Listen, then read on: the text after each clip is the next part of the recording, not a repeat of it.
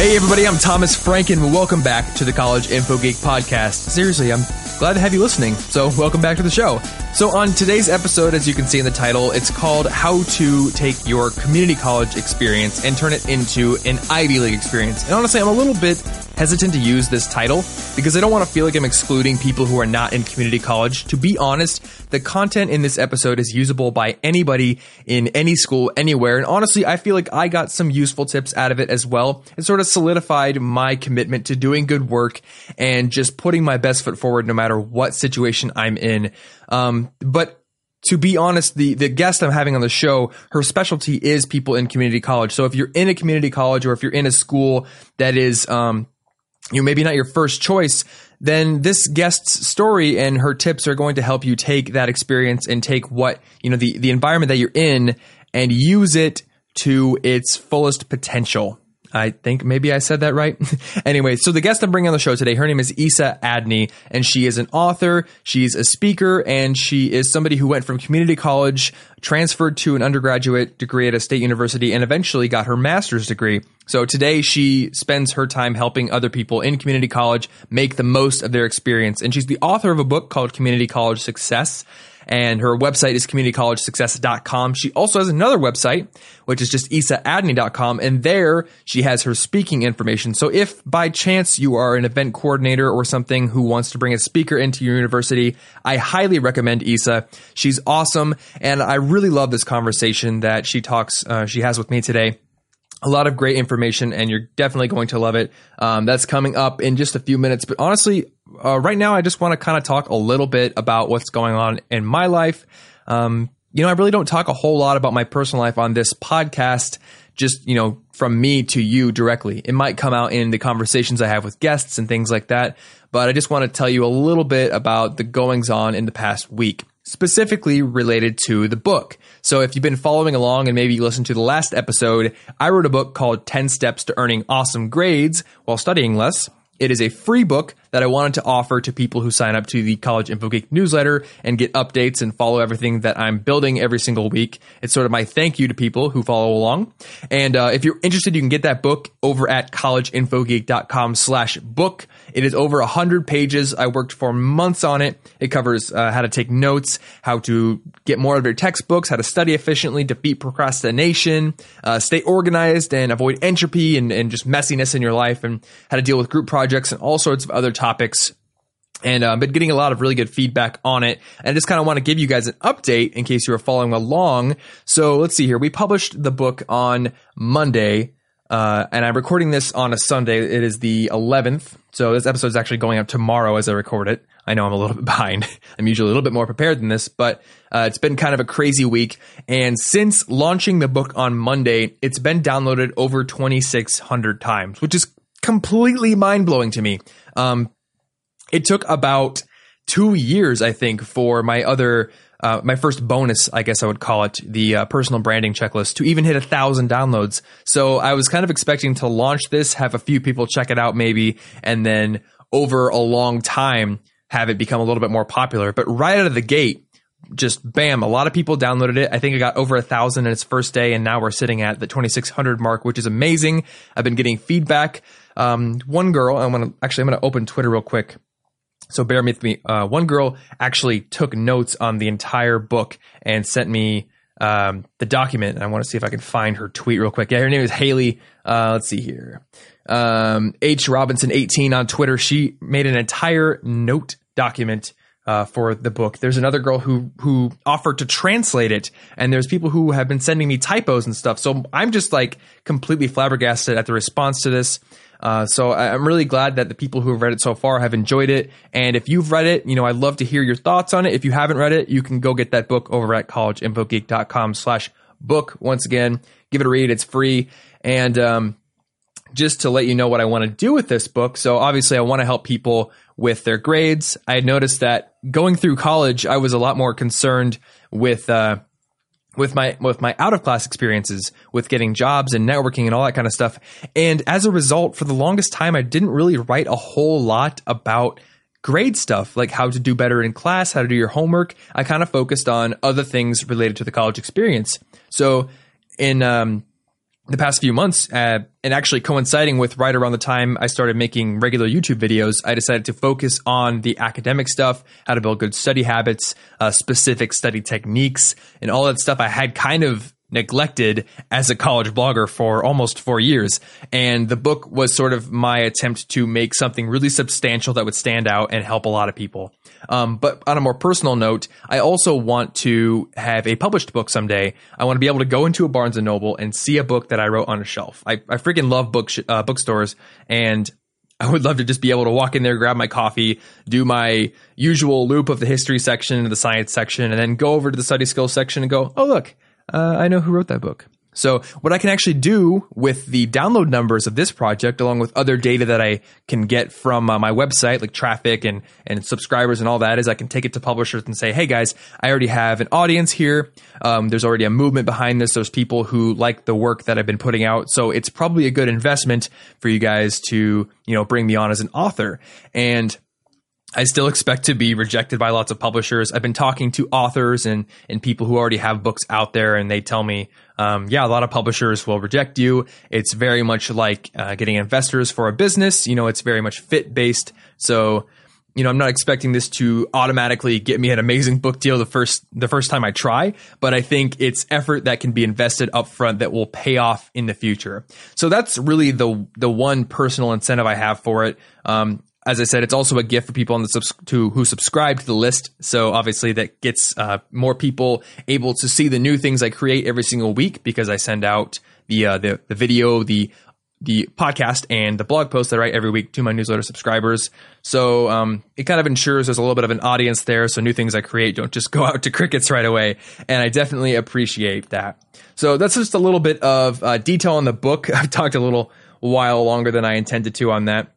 Only other things I want to mention is this audio might sound a little bit different. And the reason is I just upgraded my audio setup right over the weekend. I bought a Shure SM7B microphone and a Mackie Pro FX8 mixing board. And this is actually an XLR connection instead of a USB connection. So I'm getting a little geeky here, and I apologize if you don't really care about that. But it's something that excites me. And it may not sound like super amazing right now. I'm hoping it does. I really hope it does. But I don't know a whole lot about how to use the mixing board yet. So this will be a little bit of a trial by fire. Hopefully this episode sounds good. But as I learn more and talk to some of the very intelligent friends I have who know more about audio than I do, it will start sounding better. So look forward to better audio quality in the future, I guess. So I guess that's all I have to talk about my life for now. So let's start getting into the episode. In this episode, Issa's going to talk about how she was able to win this amazing scholarship that brought her from community college to undergrad to master's degree. She'll talk about how she tapped the hidden job market and just give her story about how she turned her community college experience into something really remarkable. So you're really going to like that. If you have questions about college, before we start, I just want to mention that you can always email me over at thomas@collegeinfogeek.com. I do make my best effort to respond to questions as they come through. And also we have a regular college Q&A session that I do with my roommate and my girlfriend. Just as an update, Martin and Anna have been pretty busy lately, so while I can't promise that we're going to do them every single month, I will get one out soon, and we'll get those questions answered. And as I said, I do try to email questions back or answers back to people who email me individually, and they also go into creating new blog posts, new articles, new podcasts, new videos. Every question I receive gives me better information about what you guys are struggling with, what you guys want to learn, what you think would help you best. So I take that data and I take those questions and I record them, and it guides me. So if you have questions, definitely email them in. If you subscribe to the newsletter, the very first email you get from me says at the bottom, hey, just tell me what you're struggling with. I want to know. So take action and just let me know. So also, if you want to get videos every week, go over to collegeinfogeek.com/videos. That'll boot you over to the YouTube channel, and you can subscribe to that. I'm putting a lot of effort into videos and having a lot of fun doing those. So definitely subscribe if you are interested in watching me talk about college things. Well, I guess you're already listening, so you're one half the way there already. If you want to subscribe to this show, you can do it over at sigpodcast.com, CIGpodcast.com. That's where you'll find all of the episodes for this podcast. And the episode 46 link will get you over to the show notes for this episode with Isa Adney. And you'll be able to find all the things I linked to that we talked about in the episode, a summary, and also the link to subscribe. So that is all I have to say. Actually, you know what?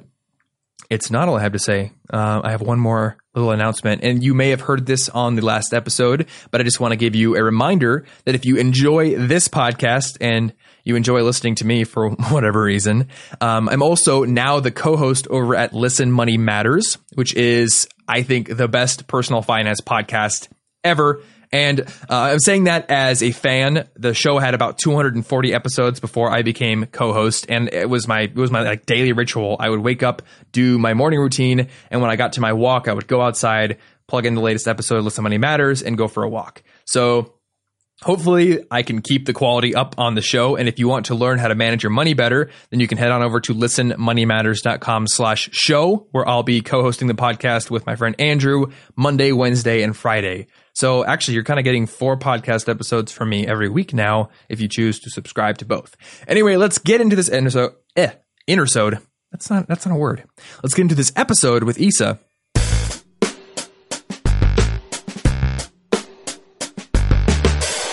Welcome to the show, Isa.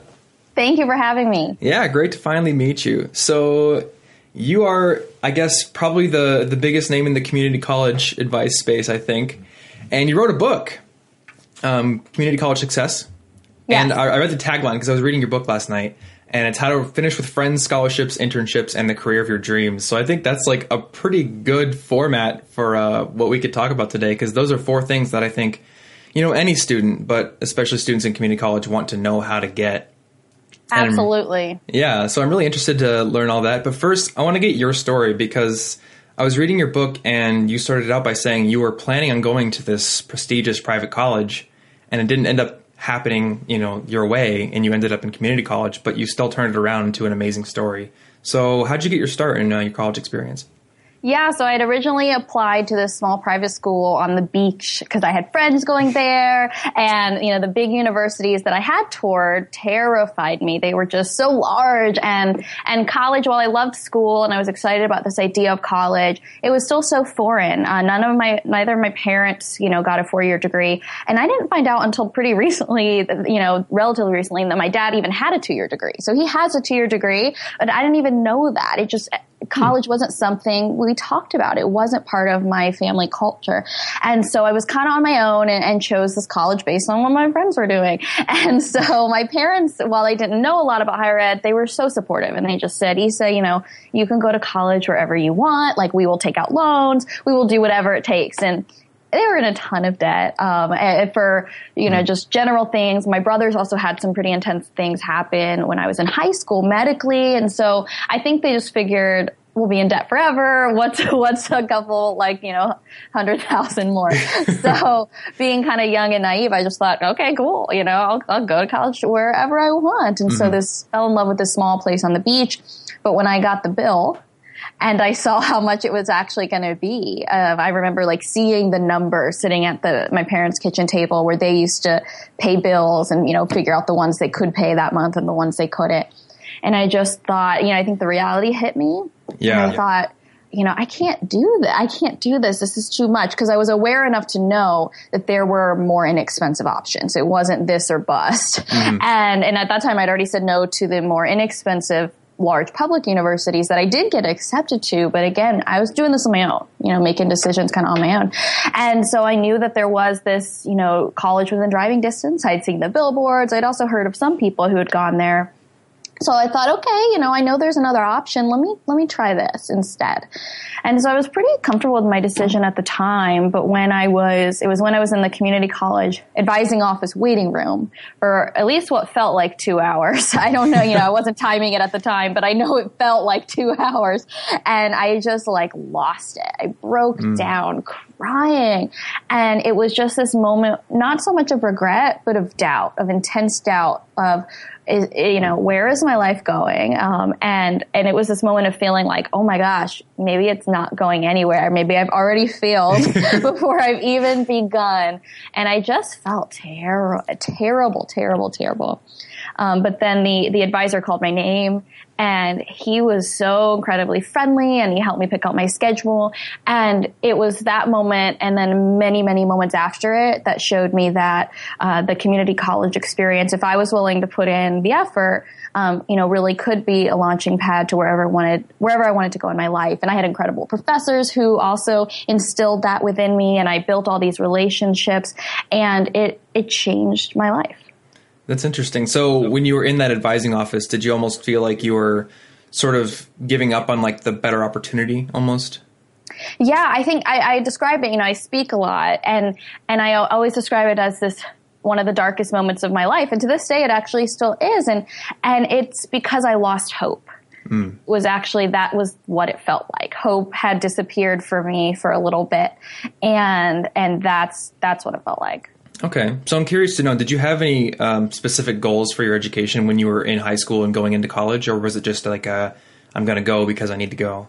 Yeah, so I was always fascinated by books, and I always had this kind of vague idea that I'd love to write a book one day. I knew it would be nonfiction because I wasn't exactly like a fiction storyteller, but I loved nonfiction books. I mean, I asked for the book 7 Habits of Highly Effective Teens for Christmas when I was 16 years old. Yes. So I've had a long time obsession with sort of these nonfiction books that are meant to kind of help you in your life. And so I think I always connected with that, and I always saw myself wanting to write a book one day. My freshman year of high school, my English teacher, who's since, passed away of cancer, and I never got to tell her everything that I ended up getting to do and how thankful I was for her class. But I feel very lucky. The more I've learned about K-12 education, I feel very lucky that I happened to get some amazing teachers in a public school that's not really known for being, incredibly stellar. And she did this activity where we had to envision our life in 10 years. And she took us through this whole visualization. And I just imagined myself as a writer. And so I think with that in mind, as well as the idea that while I wouldn't have probably known this consciously, some of the only professional women I knew in my life were English teachers. I decided to major in English. So I think that was my initial idea. I really didn't know what I was going to do. I think I vaguely thought, maybe I'll be an English teacher. So that's sort of the direction I headed in, though I didn't end there, though I did end up becoming a writer still, which is cool. Right. That's really interesting. Actually, you're just giving me a reminder that I really need to go thank my high school English teacher. Because I had this same experience where she didn't have us do an activity like that, but she basically put us through writing boot camp. I was like, this is honors English. It might be harder than regular English. When we get to the first class, and she's like, due by the end of this week are 6 essays. Like, just an incredible amount of work, more than anything I'd ever experienced. And we were so mad. Like, I remember everyone in the class just complaining when she had stepped out for a second. But absolutely. Now, I remember taking the business English class as a sophomore in college, and I was sitting there with seniors, and I'm like, these people don't know how to use commas. They can't write a full sentence. Like, I don't know what went wrong in the typical high school education, but she did something right, and I should probably go thank her. Yes, definitely. You should. I wish I could thank the one I'm talking about. You don't appreciate it in the moment. I mean, you just don't. You're like, semicolons, this has nothing to do with my life right now. But it's incredible as you go through, your profession, regardless if you want to be a writer or not. But, those fundamentals are really key. It's kind of, building those skills so that you can have access to doing these other things. And so, yeah, I'm really thankful to her. So that was my original direction. Okay. So you said, you don't appreciate it in the moment. How long through your beginning of your first year in community college did it take for you to start appreciating like the choice you'd made? The community college choice, yes. So I think the real moment of appreciation, I think the big moment, and this is, going to sound kind of weird, but I think the big moment was at the end when I won the Jack Kent Cooke Scholarship, $30,000 a year for my bachelor's and $50,000 for my master's. I mean, obviously I was comfortable with the community college choice pretty soon after, or I wouldn't have been able to, take advantage of all the resources. So, I mean, I had a great time. I loved it. But I think since the way you worded that question, the real moment where I felt like, wow, like this was awesome. This really was awesome.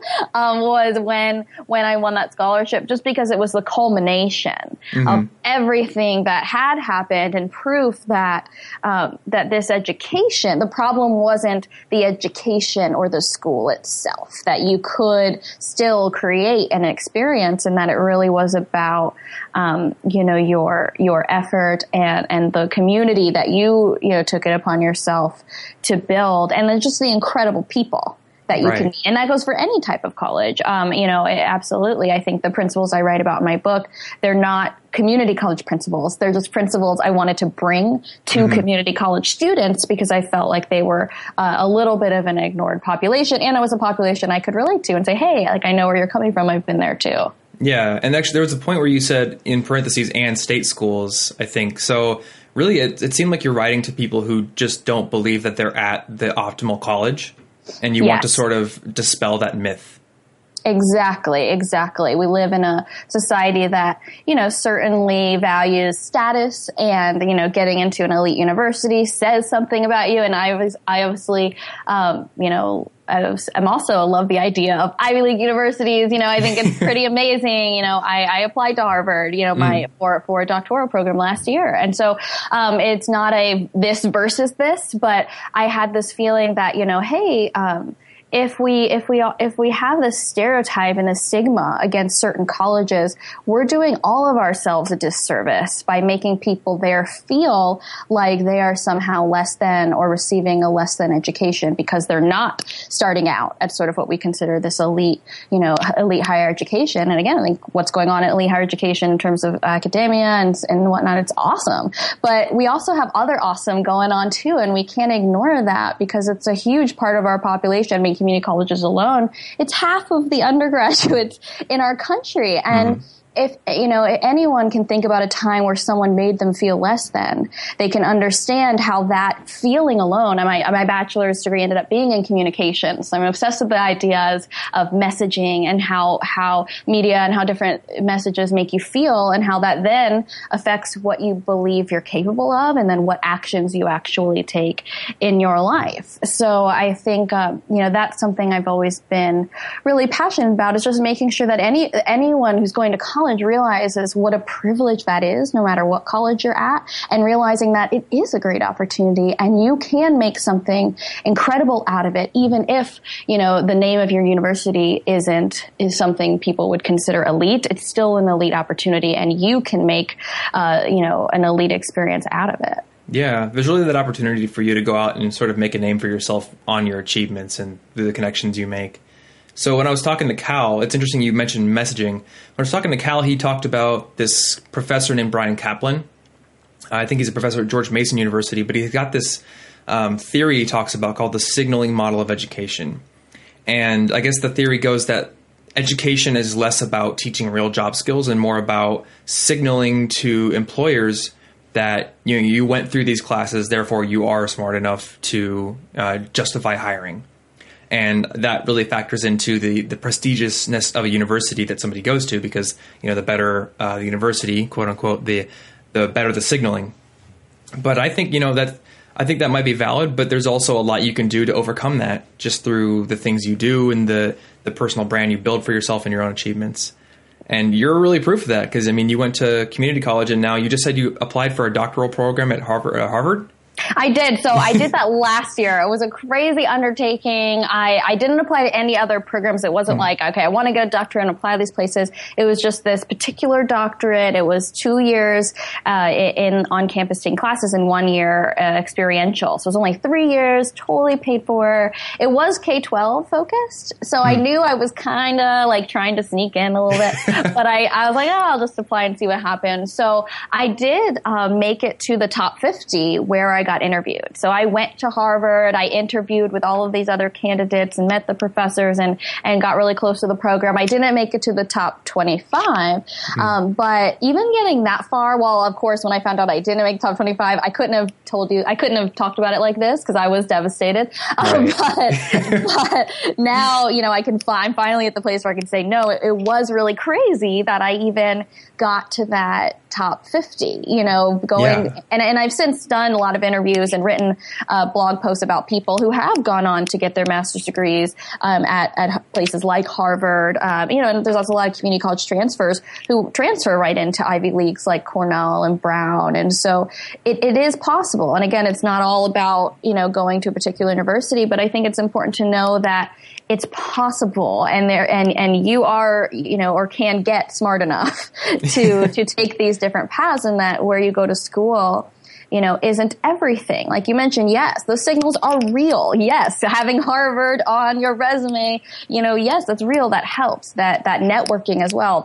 All of those things are real. I can never pretend that it's not, but I don't think it's everything. And I think there's so much else that you can do and so many more opportunities if you think about things beyond just a signal, beyond just a resume. What are you actually creating in the world? What are you actually contributing, building your skills? Having that degree does open doors and it's a good thing to have, but it's not everything. You don't just get a degree and boom, have a job. I think it's why so many people question, is college worth it? We have all these people with bachelor's degrees working in retail and food service. So is college really worth it? And I think it's really about, what do their lives look like 10 years, 15 years down the road compared to a high school graduate? That's, I think, where you really start to see the differences.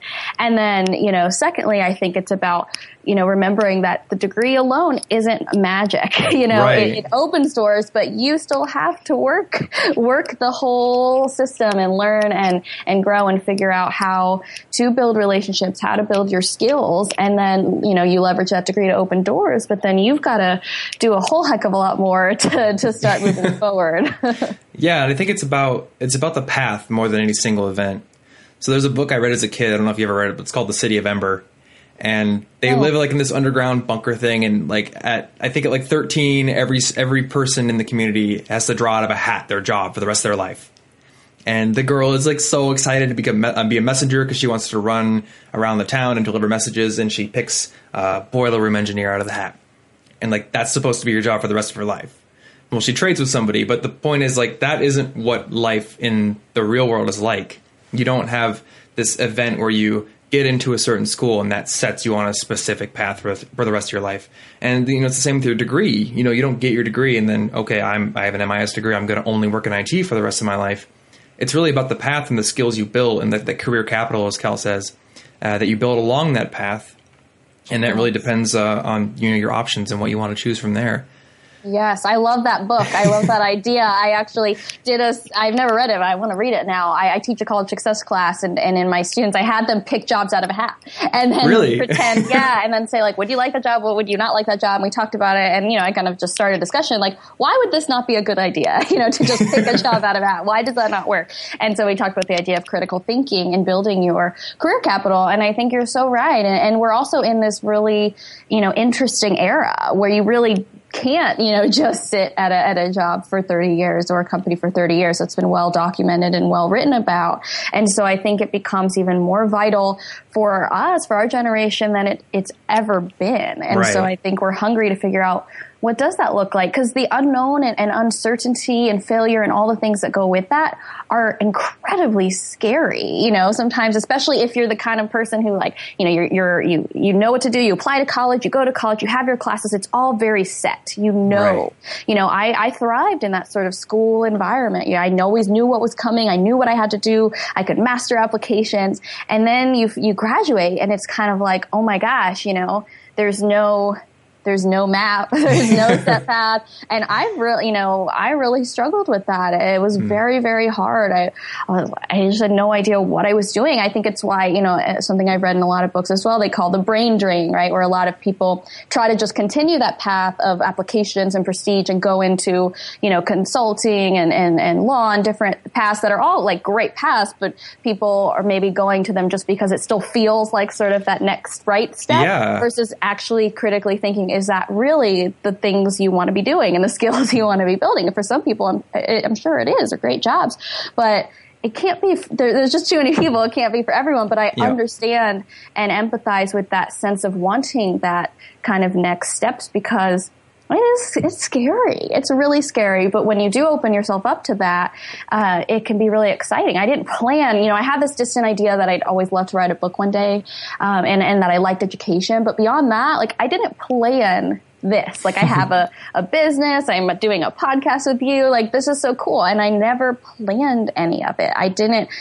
think this was even a career that existed. So, I think being open can have even though it's really scary, it sometimes seems like the scariest things can actually have, the biggest rewards if you're willing to deal with the uncertainty and the very real failures that will come along as you go on that path. Yeah, I'm in the same boat as you. I thought that I was going to be in the basement of some corporation running the computers and being a sysadmin until I went and did it. And then the scary thing is when I had to meet with the like execs of the company and talk about my internship. And I had to say to them, no, I'm not enjoying it.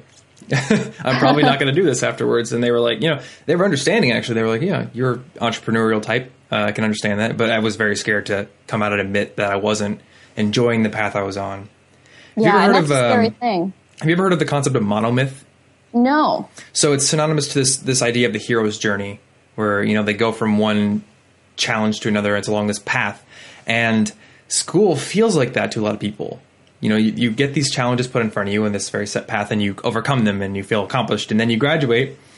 And like you said, a lot of people want to continue along that path because they feel some sense of purpose that's been laid out before them.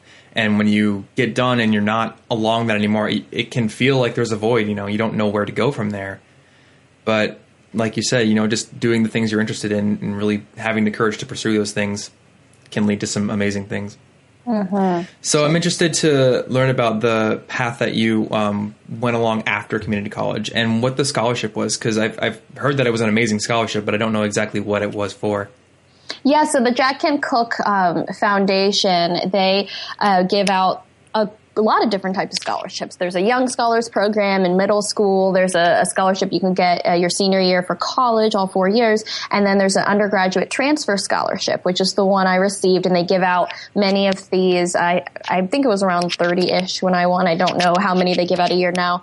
But to community college students to transfer on to get a bachelor's degree. And then you can reapply. And you're just essentially competing against yourself to get $50,000 for graduate school. And so that was a life-changing experience. More so socially than financially, which most scholars will say, because they get us all together at a conference every year, and it's mandatory that you attend when you win the scholarship. And so that was really, really eye-opening, and it's one of the reasons I start my book with the idea of encouraging community college students to develop relationships with peers, with like-minded peers on their campus, because in community college especially, there's such a draw to just go to class and go home. You're driving there, you drive home. There's nowhere to really hang out. I mean, there are places to hang out, but it's not as intuitive because you're not living there. And it's scary, and you're like, well, why would I just sit around here? No one's going to talk to me, so I'm just going to go home. I did it. That's what I did my first semester. So, but when I went on that conference, in addition to getting involved in community college, it was really what set me on the path I am now. I don't think I would have had the courage to go off and do something kind of different or write a book at this young age if I hadn't have been around those people, because it was just getting around other young people who had had these like ideals and who wanted to really accomplish things, and who also came from community colleges, which meant, and because we'd also won the scholarship, we were all kind of poor. We all kind of grew up in low income households. And so to connect with other people who maybe didn't have people around them who were doing, big things that they might want to do with their lives, still believing that, hey, maybe maybe we can use these opportunities and use our education to try to accomplish some things and use what we do know about being low income and about those issues and about those communities, and then use our education and bring some solutions to those areas. So that was really powerful. The Jack Kent Cooke Foundation also offers, I know they offer I think it's a graduate dissertation scholarship. They're always changing sort of what they offer. So anyone listening, jkcf.org, no matter where you're at in college, there might be a funding opportunity there for your graduate school or something. But and is that only for community college students, or is that for anybody looking to go on? Anybody, yes. Okay. It's a wide range. So the undergraduate transfer scholarship, that's the one for community college students. Everything else spans, no matter where you're at. So they're awesome. Interesting. Well, I'll definitely put a link to that in the show notes, because that's a scholarship I hadn't heard of before. So yeah, it's really, really great, and I'm so thankful for it, because it really, as I mentioned, not only giving me this community, and obviously the money was huge, but also I talk about this in my speeches. When I found out I won the scholarship, it was a surprise. We were at a graduate luncheon. The president had kind of surprised me with it. It was May of my sophomore year. I thought I didn't get it because I didn't hear anything, and I was about to graduate. So I just thought, okay, I didn't get it. And she surprised me, and I stood up out of my chair to go kind of, receive the award, and I fell weak in the knees. And I literally just fell on the ground and started bawling my eyes out. And there was this tape running through my head, and it was, this idea of $50,000, I knew I'd have the opportunity to get a master's degree. And while if you had asked me, I would have said, yeah, I could do anything I want. This is America. I could be president. The sky's the limit. This tape that was within my head as I was bawling my eyes out was, people like me don't get master's degrees. That's for other people. That's for rich people. My grandma was a maid. My grandpa was a janitor. People like me don't go to grad school. And in that moment, that tape was broken. And I think that's why I got weak in the knees, that whatever messages I had received in my subconscious about what people like me were capable of doing was kind of broken. And I realized that community college was one of the things that allowed me to do that. But that, to me, was the most powerful thing, and I think it's what led me to do everything that I do now, is I realized, oh my gosh, if I was feeling slightly limited, even with all the privileges I had, 2 loving parents who encouraged me, a safe home where I always had food on the table. There's so many people out there who don't even have that. Right. And if I'm struggling with these sort of stigmas and stereotypes, how much more barriers are we putting on people who already have plenty of barriers and obstacles to deal with? Yeah. And so that was really powerful for me, for sure. Cool. So did you start Community College Success while you were in community college, or was that something that started during your, you did community college and then there was a bachelor's degree, right? Yes, sorry. So you asked me about my journey afterwards. Okay. Yeah, so I won the scholarship. I went to Stetson University. I figured, okay, I have $30,000 a year. I might as well use it. And so I went to a private school that cost about that.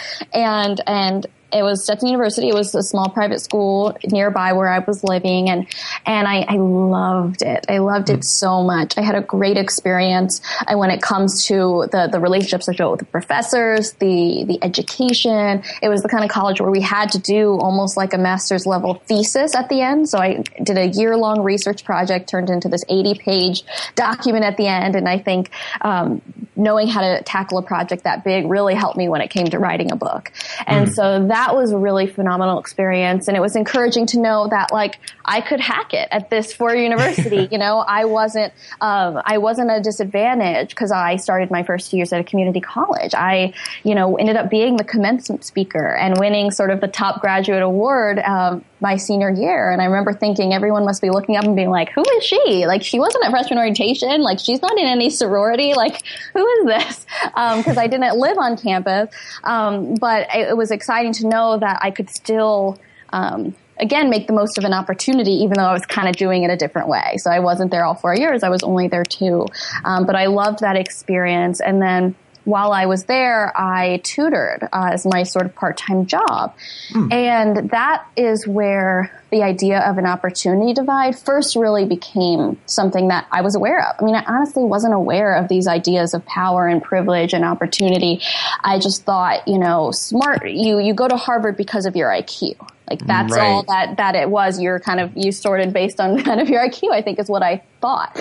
And then I was this tutor, and I tutored these kids who, great kids. They'd come in, they'd take a practice SAT, they'd get kind of the score that I got when I just showed up with a pencil one Saturday morning, figuring this test will just tell me how smart I am, right? Like you don't study for it because you don't know what's going to be on it, right? Yeah.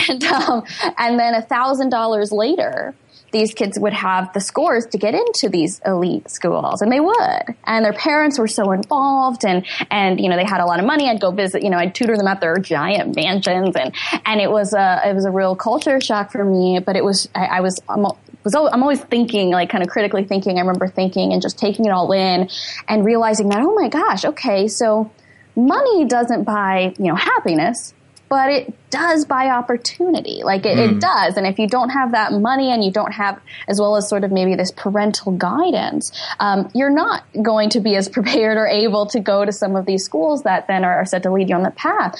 And that really struck me. And it wasn't that, oh, these parents shouldn't be doing this. It was like, great. If I was a parent, I had money. Yeah, I'd probably want to give my kid SAT tutoring. Yeah. That's great.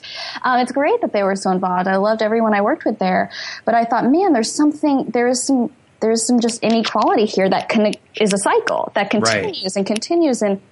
And so that I just couldn't let that alone. And I didn't know exactly how I was going to affect that, but I knew it was something I wanted to dig deeper into and see is there a way I can help? Is there a way I can help other students who may not have these opportunities or these advantages? How can I still help them, on their path, so that they can, not only just reach their goals, but also know that it's not them. Like they're not smart. They're going to community college. Like it's okay. And so I think community college was sort of a natural progression of thinking, okay, well, that's where I really did see a lot of diversity and a lot of opportunity. So maybe let me try working there. So I worked there for a few years after college while I was getting my master's. And it was after working with so many other community college students and really digging deep into the institution from the other side where the principles really became clear. It was like, okay, this wasn't just me. I see all the other successful community college students. They're all doing these certain things. And it's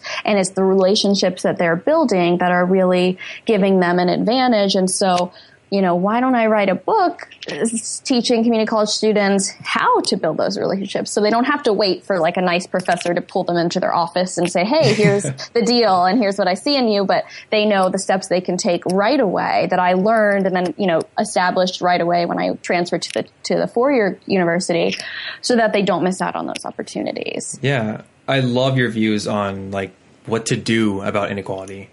Because, a lot of people just say they just get mad at inequality and they say, well, those people that are privileged, they shouldn't have that. But, I don't think that's a very useful, opinion to have. You're doing better things. You're saying, okay, these people, there are certain people that have privilege. Let's see how we can use that privilege to help others that have less. Exactly. And I like that. It's not a whole lot of people know this, but I sort of went to community college myself. Sort of. I love it. Tell me. See, it's the absolute opposite because my high school had a program where I could go to community college for 2 or 3 hours a day instead of being in high school. And then the classes I took there were dual credit. So they like covered my high school credits, but they also were college credit. And I was like, I guess I'm going to be going to school for business. So I'll take the business core. And that got like a ton of my initial 4-year business education out of the way, which obviously made it cheaper to go to college later on. But when I was at the community college, I saw a flyer on the wall for tutoring. And I was like, I guess I could get a part-time job tutoring. I'm a high school student. I don't know if they're going to be able to pick me because I'm younger than everyone else. But I applied and they took me because I guess I knew how to write from that writing boot camp teacher. Yeah. So I think I was an accounting teacher and I was an English teacher. And I realized the same thing. Like a lot of these students that are here, their high schools didn't offer anything of the sort. No dual credit programs, nothing like that. And, in some of the cases, they weren't even able to go to high school. So you notice those, this divide between certain people that have the supportive parents or enough money to do things, or the high schools that offer crazy, dual credit programs and those that don't. And I guess that was sort of like my commitment as well, is I just want to help the people that didn't have the same opportunity that I had. Yeah, so I think that's the best thing that could happen. Because, even when I, think about, these ideas of power and privilege, and I think about the ways that I did have privilege, like I mentioned, having, two loving parents grow up, having a great childhood, have a safe home and food on the table and all of these things. And then I, hear about or learn about or talk to, people who had so much trauma, growing up and these broken families and dealing with all these things and still going through education. And I'm in awe of them. And yet at the same time, I think, like, there's this aspect of sometimes when you think about the ways you are privileged, sometimes I'm like, oh, it's like this immense guilt and almost disgust. Like, I don't know if anyone ever experiences this, but I'm just like, oh, this is so disgusting. Like, I had such a great, like, growing up, I had all these privileges and it's so disgustingly unfair, that I had all this. And then there are people who, who don't, or who had to deal with just this intense things that just break my heart. And sometimes I get feel like curled up in a ball out of just like disgust and think, oh, this isn't fair. And it's not fair what I even had. And what I always try to tell myself and turn that around is think, okay, Issa, this is not going to serve anyone if you just kind of think about how disgusted you are about your own privilege.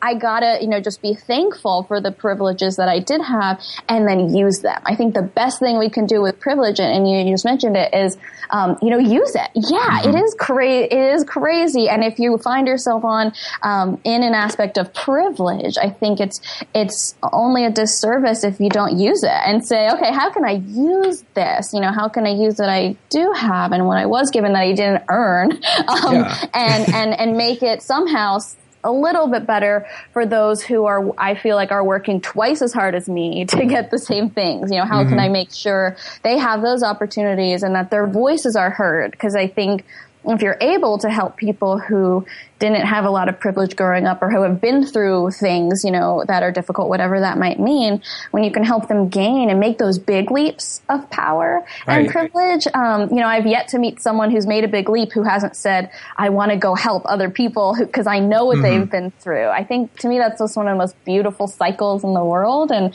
I'm just obsessed with it and trying to find ways to make it more possible. And I don't have all the answers, but I'm obsessed with trying to find out what they might be. Yeah, and you're trying. Because if you think about it, privilege is not a zero-sum game, right?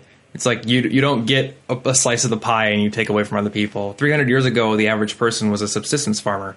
And that was all they would ever, aspire to be because they just needed to eat. And now we have the ability to educate ourselves and all that. Like, we create privilege. We create new opportunities through new efficiencies, innovation, and things like that. So just having that mindset to be one of the creators, I think, is the best thing to do. So, you said that these people that were, being really successful in community college and were making opportunities for themselves, one of the biggest things is they were making connections. And that's the first thing in the tagline in your book, How to Finish with Friends and Connections. So what are your tips on starting to make those connections and making friends in community college? Because when I talked to people I was tutoring, they would tell me the same thing you mentioned. Like, I go to work, I work full time, I come to school, like, there's not a whole lot of time left over. So how do you make that time? Yes. So I think and one of the things I wanted to do in the book and I do in my speeches to students is give them permission and help them understand that this is worth your time. This is worth the sacrifice if you can make it, because I take their lives very seriously, and I tell them this. I would not tell you to go join a club and not, work, if I didn't believe it would help you even more in the long run. Cause I've met too many, single mothers and learned about those types of stories to pretend like this is just easy. And cause I know you don't have time to just, have like this fun college experience, and so it's more than that to me. It's not just about having this sort of fun college experience, which I think is great. It's a privilege and it's awesome. Not everyone can have that college experience, but I think sometimes they throw the baby out with the bathwater and don't realize that, okay, there's still actual real life benefits to getting involved and to having friends. It's more than just sort of having a fun time. While fun is good, I think it's also about, as I mentioned, being around people who are doing the same things as you, who want to do things with their life, who are excited about school, who are also, balancing things as you are. That's valuable. We're deeply influenced by who our friends are. It's not just something in high school, your peers affect you, peer pressure, that whole deal. It's the rest of our lives, the people we surround ourselves with influence how we think and what our possibilities are. And so, when people, especially in community college, if they're the first in their family to go to college or they're, making these big leaps, they may not feel that sense of camaraderie in their family or in their larger community. And so I think it's even more vital that they're making sure they connect with other people who have the same aspirations, because that influences you. And so one of the big things, I get emails all the time. How do I make friends in college? How do I make friends in college? And so I'm constantly reminding students that everyone's scared. So it's okay.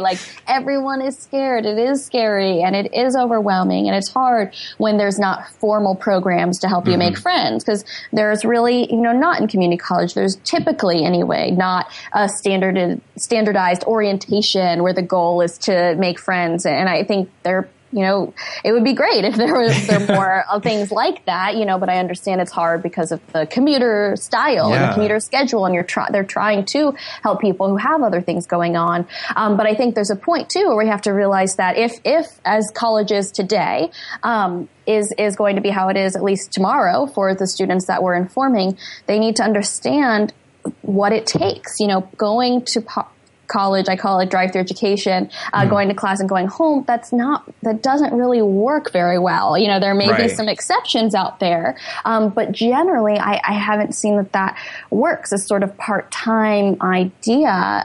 It really, college still requires, a lot of hard work and a lot of effort. And so I think making friends can actually help students in that, because you have allies. You have people to help you figure out this new system and encourage you and just share experiences so that you do know you're not alone if you're stressed about a math class or if something's going on. And then they can say, oh, hey, I know this great tutor. You should go see him. Or you informal networks. I mean, it's something I also learned was happening in the wealthy communities that I was tutoring. They had internships lined up because from their dad's friends, and that there was this idea of your friends and who you knew kind of helped you out.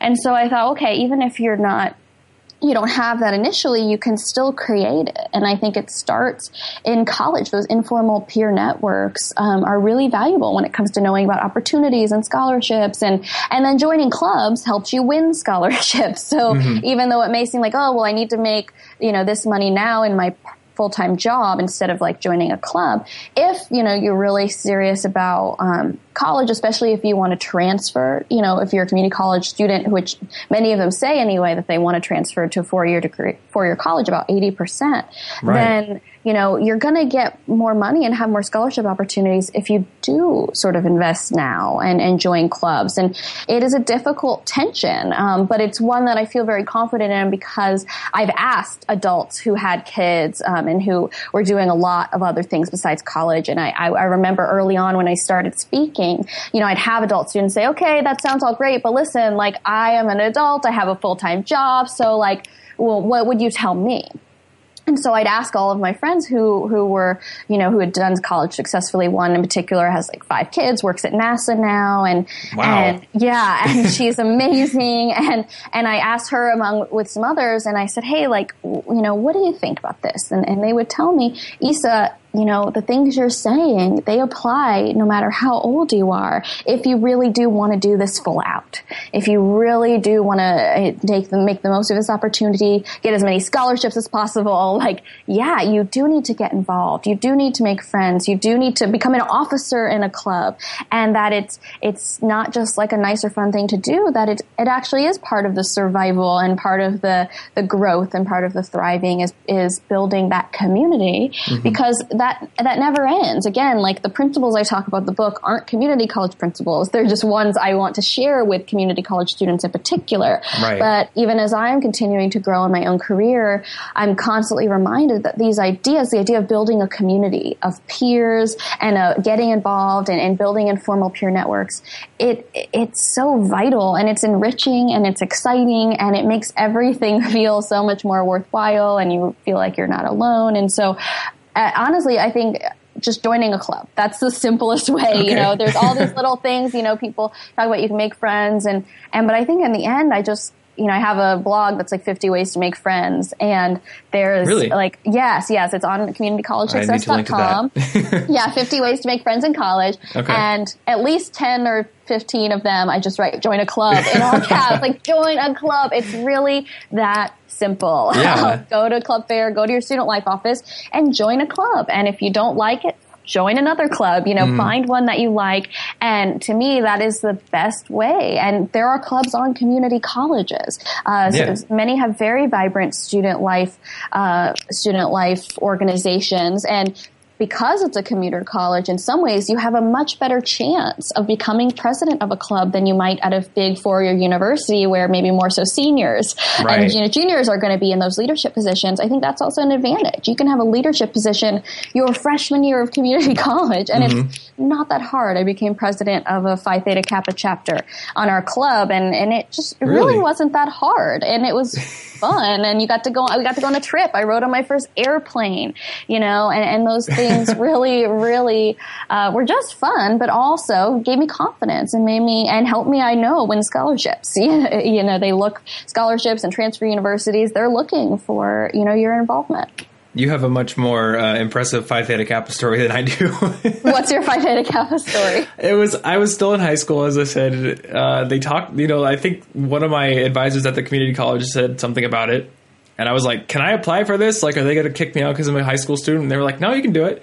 I got in, but I think my phone battery died or something. This is back in I had a Virgin Mobile, terrible toy phone, basically. Well, I had my calendar on that. And it had died, so I didn't get my notification that I was supposed to go to the ceremony to get my thing. I'd gotten off work because I worked full-time, or not full-time, but a lot of hours in high school. And it pops up finally, and it's like, you have 10 minutes to get to your ceremony. So I drive to the community college. I'm wearing cargo shorts that have camo print on them and a T-shirt. And then I realize that everyone else is in a suit. So I'm on stage, accepting this thing in, terrible cargo camo shorts. That's awesome. I didn't realize you could be in Phi Theta Kappa as a dual enrollment student. Yeah, you can. That rocks. So, PPK alumni connection happening right now. There it is. I love it. You're still in. You're an alum. That's awesome. So, anybody out there who's in high school community college, you can do it. I guess that's the thing, ask questions and just be audacious. If you think that someone's not going to let you do something, the worst that's going to happen is they're going to say no. And then you're going to be like, all right, well, at least I tried. Exactly. And that's what it's all about. And I think that idea is the crux of my book, going, stepping outside your comfort zone and just asking people for help, asking people for advice. It will lead you in incredible places. Because like you said, the worst that's going to happen is no. And the best that happens is, you get involved, you get scholarships, you build relationships, you have an incredible college experience, and you actually have a shot at reaching, some of your biggest and wildest dreams, because no one does that kind of stuff alone. Yeah. So this conversation we're having here is it's like building this idea in my mind of a triangle of the components you should have for college success, I guess. One being education, learning things. The next one would be value creation, creating something of value and probably getting paid for it so you can afford to live.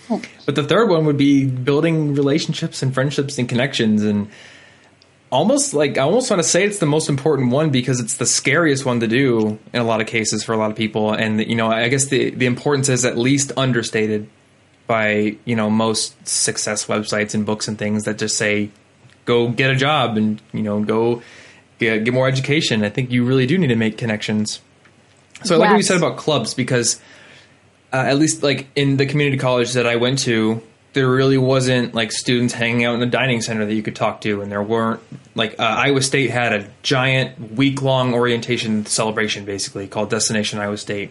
and I was really happy to get to run it after my freshman year. But like that was built to build connections between students. Like we had sessions and we had giant free food fests and stuff, and there was residence halls with community, like learning communities, and that wasn't at the community college, but there were clubs. So I'm guessing like if you're in community college, that's probably, your number one tip for a reason, because it's the most abundant opportunity to make connections, especially with people that you're going to have like-minded thoughts with. You're exactly right. Yeah, most of them have student government associations, and then different clubs spawn from that. And there's Phi Theta Kappa on many, many campuses. And so you're absolutely right. That's the way to do it. And if you don't find a big campus community on your campus, then maybe it's up to you to start a new club. It's also something you can do in college. And one of the things that's a great resume builder, great way to win scholarships is if you, like you said, I love that you mentioned that as part of the triangle, kind of creating something, contributing something. I think that's huge. And I love your triangle. I love it. I need to write about this now. Yeah, you need to write about the triangle. I love it so much. And so I think starting your own club is a great project, a great thing to do as well. Even if it's just you and like 4 other people. I like that you use the word audacity. I think that's a really good word to describe what you have to do, especially in community college, because you have to have the audacity to create some things yourself and to step outside the norm, because the norm on community college campuses is go to class and go home.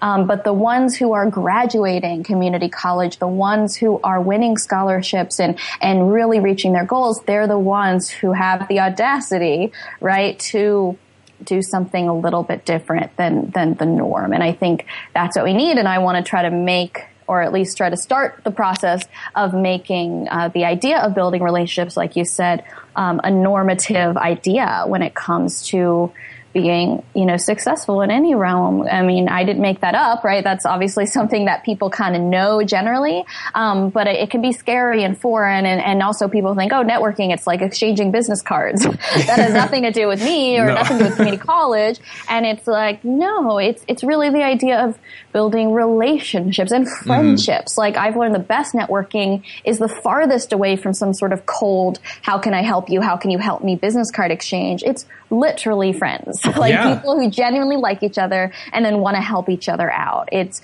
really cool. And I learned in community college that you can build those relationships from scratch. And that's the third part of my book is how to build professional mentors. And I mean, I have email scripts and literally how you can reach out to people on LinkedIn and through email, because that's how I started, is I literally just started building relationships from scratch from people whom I just genuinely admired. And then they did become friends and mentors, and it was just, I wouldn't be doing any of the stuff I'm doing now if I hadn't have had their guidance. And now I feel like I just have all these friends and it's really valuable, and you can take the onus to create it, but it is scary. I get scared every time before a new phone call or a new lunch meeting. I always freak out. I'm always like, oh, I don't want to do this. Oh, I hope they cancel. It is scary meeting someone new. It always is. But I think it's because I've heard and believed so much that this is valuable, this will pay off, that it gives me the courage to keep doing it and to do it anyway. And so that's what I'm trying to communicate to students, is just letting them know, hey, yes, this is scary. It may never stop being scary, especially if you're not a super extroverted person. But keep doing it. Think about your goals, and then only connect with people you genuinely admire, people you genuinely want to meet, because that will come across and you'll build a real bond. Were you scared to do this interview? No. No, luckily I wasn't scared to do this interview. Interviews are really not scary because there's already sort of a format, and you're asking me the questions. So I just get to answer questions, which is great. That is true. So I think it's scarier when you're like going to be asking the questions, or you set up the meeting with someone you admire, and it's all kind of on you to lead the conversation and whatnot. That's what, usually would scare me because I'm like, oh my gosh, I don't know them. And I gotta make this happen. So that's, I think, when it's scary, or going to a new club or going to a new event, or when I go to a new conference or something. And that's when it's like, oh, you feel that little bit of anxiety, Yep. but I think if you know that it's going to pay off, it just gives you more motivation to keep going despite the anxiety versus waiting for the anxiety to sort of disappear. At least in my case, it really hasn't disappeared. I'm not actually a super extroverted person. So I always feel that a little bit. Yeah. But, it ends up being, every time I leave those types of conversations, though, I'm always like, that was the best thing ever. I'm so glad I did it. So you don't think you're an extrovert then? Well, like if we're talking Myers-Briggs, sort of their personality type, I'm sure are you familiar with Myers-Briggs? Yeah. So I test extrovert, so like I test E. Yep. It's like just barely over the line. Okay. So I'm kind of like right in the middle. And I think I get that because I'm definitely an extrovert when it comes to the idea of where you get your energy. Like I get my energy from other people. I leave conversations and I feel energized. I don't feel drained. Like, oh, I need some alone time now. But in a party, I'm not the person who like talks a lot. I don't like to, be the center of attention. I'm happiest if it's like me and one other person just having a conversation versus sort of those big group dynamics. Those kind of scare me, but I love hanging out with super extroverts because I like being around people. So I like tagging along with them, and then they are like, woohoo, talking to lots of people, and then they'll introduce you to people. And then I'm like, okay, once I'm introduced, I feel a lot better. But to me, the extroverted skill of feeling really comfortable just introducing yourself to strangers, I don't have that. So I always try to think about ways to develop it, as well as, being comfortable with the great things about having some introverted qualities as well. Yeah, I test E as well, but I think I do get my energy from being alone. Like, I think I have a large introvert battery, so I can go to a conference and have fun and talk to my, people. But then after like an hour or so, I'm like, I need to go read a book or something. Yeah, totally. So, And I think anyone can build relationships in college, wherever you stand on sort of the introvert, extrovert, networking and building relationships doesn't have to be, being a real talkative person or being sort of life of the party or introducing yourself on campus. You can be really quiet and build relationships too. It doesn't have to be this loud, crazy thing. Like it can be a quiet conversation between two people, reaching out to someone, joining a club that really fits you. And then you connect with people, on your level. I think that's really important to think about as well, that you don't have to be really like a social person to benefit from networking or be good at it. It's really just about finding people who you like and just connecting with them and sharing resources and sharing ideas. It's basically friendship. Yep, exactly. There was something I tweeted the other day. Like it was just go ask people to coffee. That was it. Love it. And like 10 people retweeted it because it's so important. Like I think I was a little bit subtweeting because my girlfriend had gone and asked somebody who runs a design studio out to coffee. And then she came back and she was like, they asked me to help out. And I was like, awesome. That would never happen. And she's an introvert just like me. So, you don't have to be an extrovert. And it doesn't, in my experience, it doesn't get like a ton easier. I still have to put forth effort. Like to do this was effort for me at first because like I don't know everyone that I'm interviewing when I started out, but it does pay off and it is doable. Yes, and I think it's remembering, like you said, that it pays off. Your girlfriend left that coffee with an actual opportunity. Like that's how things happen. And every conversation may not lead to an opportunity right away, but the more conversations you have, the more you open yourself up to the idea of those opportunities really happen. Cal Newport in his blog, he talks about, the ideas of like having a big break. I remember a blog he wrote a while ago about Rosie O'Donnell and her sort of big break in this club.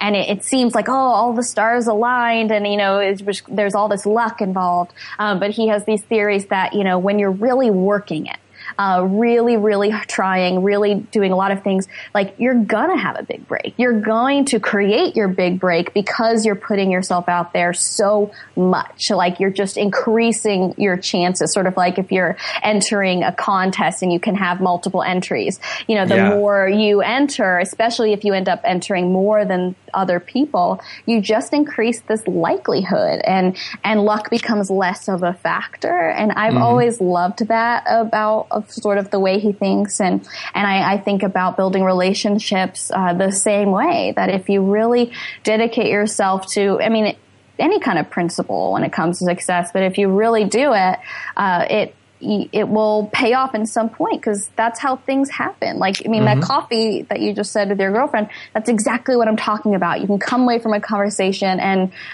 you know, it's natural. When we like people who we're meeting with, especially in person, we want to help them. It's this really cool thing I found in most people. And it's just a beautiful thing. I just love it. And I think it can really help students in college. You don't have to feel like you have to have anything to offer. I think that's one thing people say, well, I'm young. How can I network? I don't have anything to offer these people, especially professional mentors when you're going on that level. And I always remind them that you actually have more to give now than you will later in your career, because what you give someone whom you ask for advice from and you ask as a mentor, you give them a sense of that their wisdom matters, that they're able to pass on their wisdom, that someone like sees them and thinks what they've done is valuable.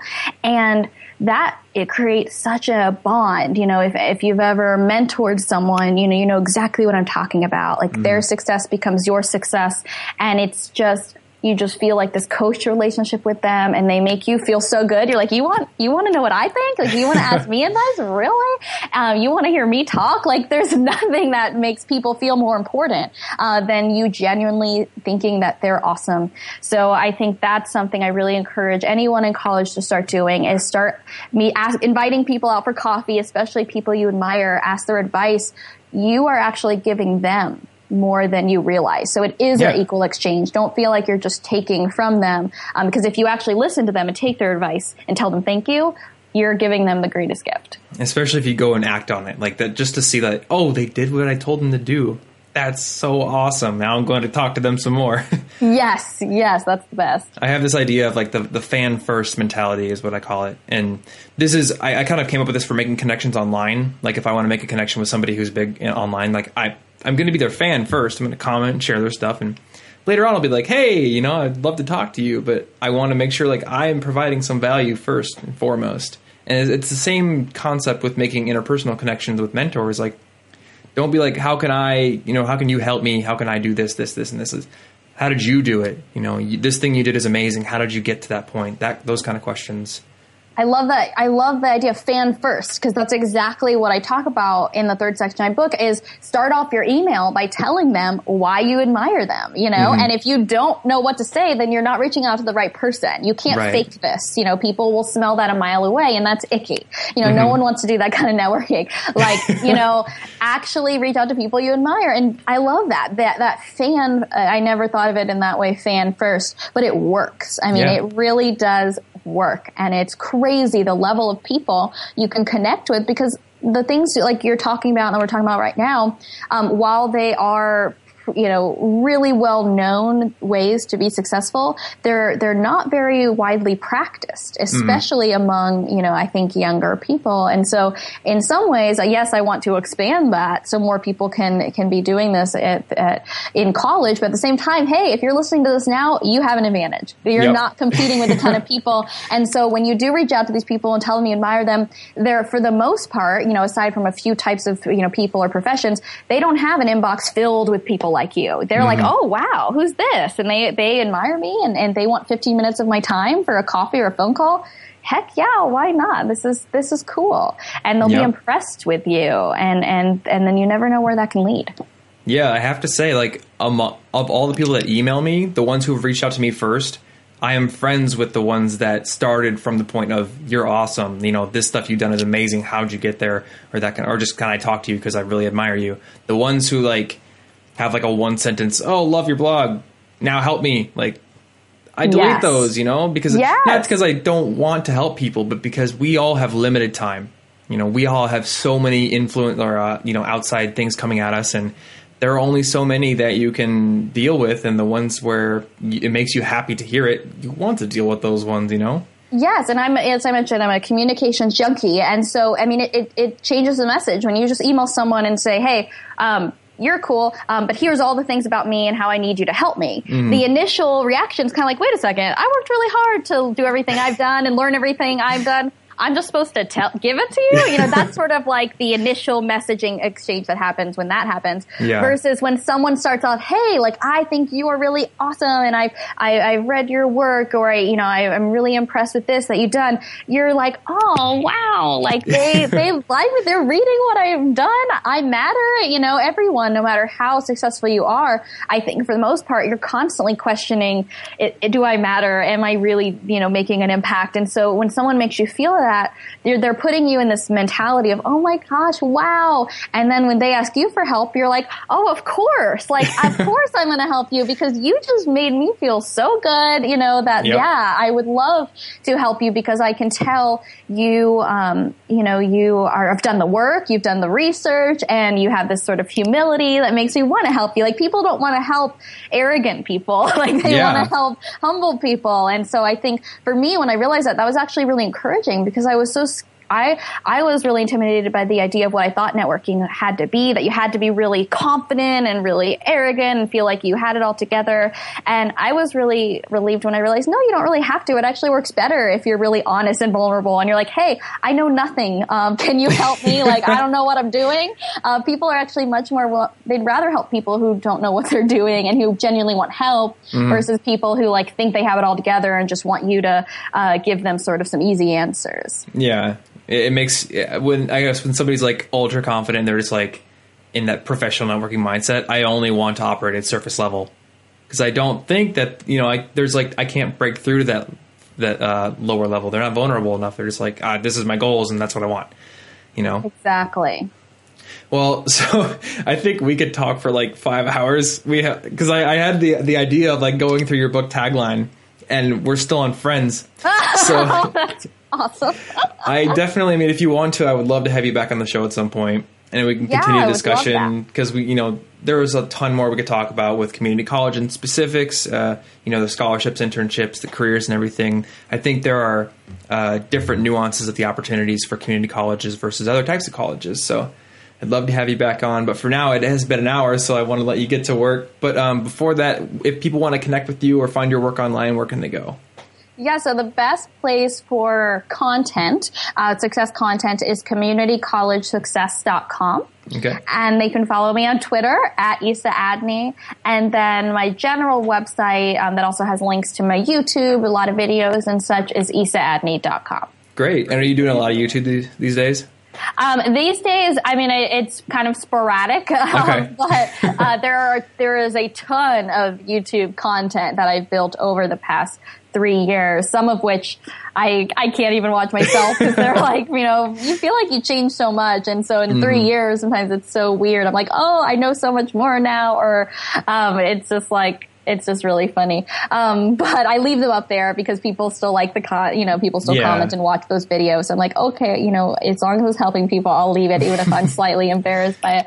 But, it's all there. So youtube.com/Isa Adney, as well as some kind of goofier YouTube-esque style videos, 10 college goals you should have while doing 80s dance workout moves. You got to roll with whatever the context is. So YouTube's a little goofy. So sometimes I am a little goofy in hopes that it helps just draw more people to the actual content. Well, I like that content because, I'm doing a video every week, but I've been looking what are the college success people on YouTube doing? And it's weird. Either it's makeup and beauty channels that do the odd study video, it's really weird. There's this really big combination of beauty channels that do study tips, but all the other ones are professors talking at a camera, Like, this is how you write a paper. And I'm like, I need to make it more interesting than that. And I looked at your channel and I was like, she's wrapping herself in saran wrap while giving college tips. That's pretty great. Thanks. I'm glad you think so. I'm always like, oh my gosh, I feel so stupid. But, I figure, you just kind of learn from what's going on in any sort of social media context. And I love fun and I love making things fun and interesting. And so if that helps you learn about what you need to do in college, then okay, I'll do it. I think if you're not a little scared to hit publish, like, it might not be that interesting to watch in the first place. That's a really good idea. I agree. I like that. That makes me feel better too. Because I'm often like, oh. Yeah, I'm like, with mine, I love video games, and I watch a lot of video gaming channels. So I'm like, how can I sort of combine that with college success kind of stuff? And I'm like, well, are people going to like this? I don't know. They seem to be. Yeah, exactly. You just put it out there, right? You never know. It's always surprising. Well, thanks so much for taking the time to talk to me, and I'll definitely have you back on the show.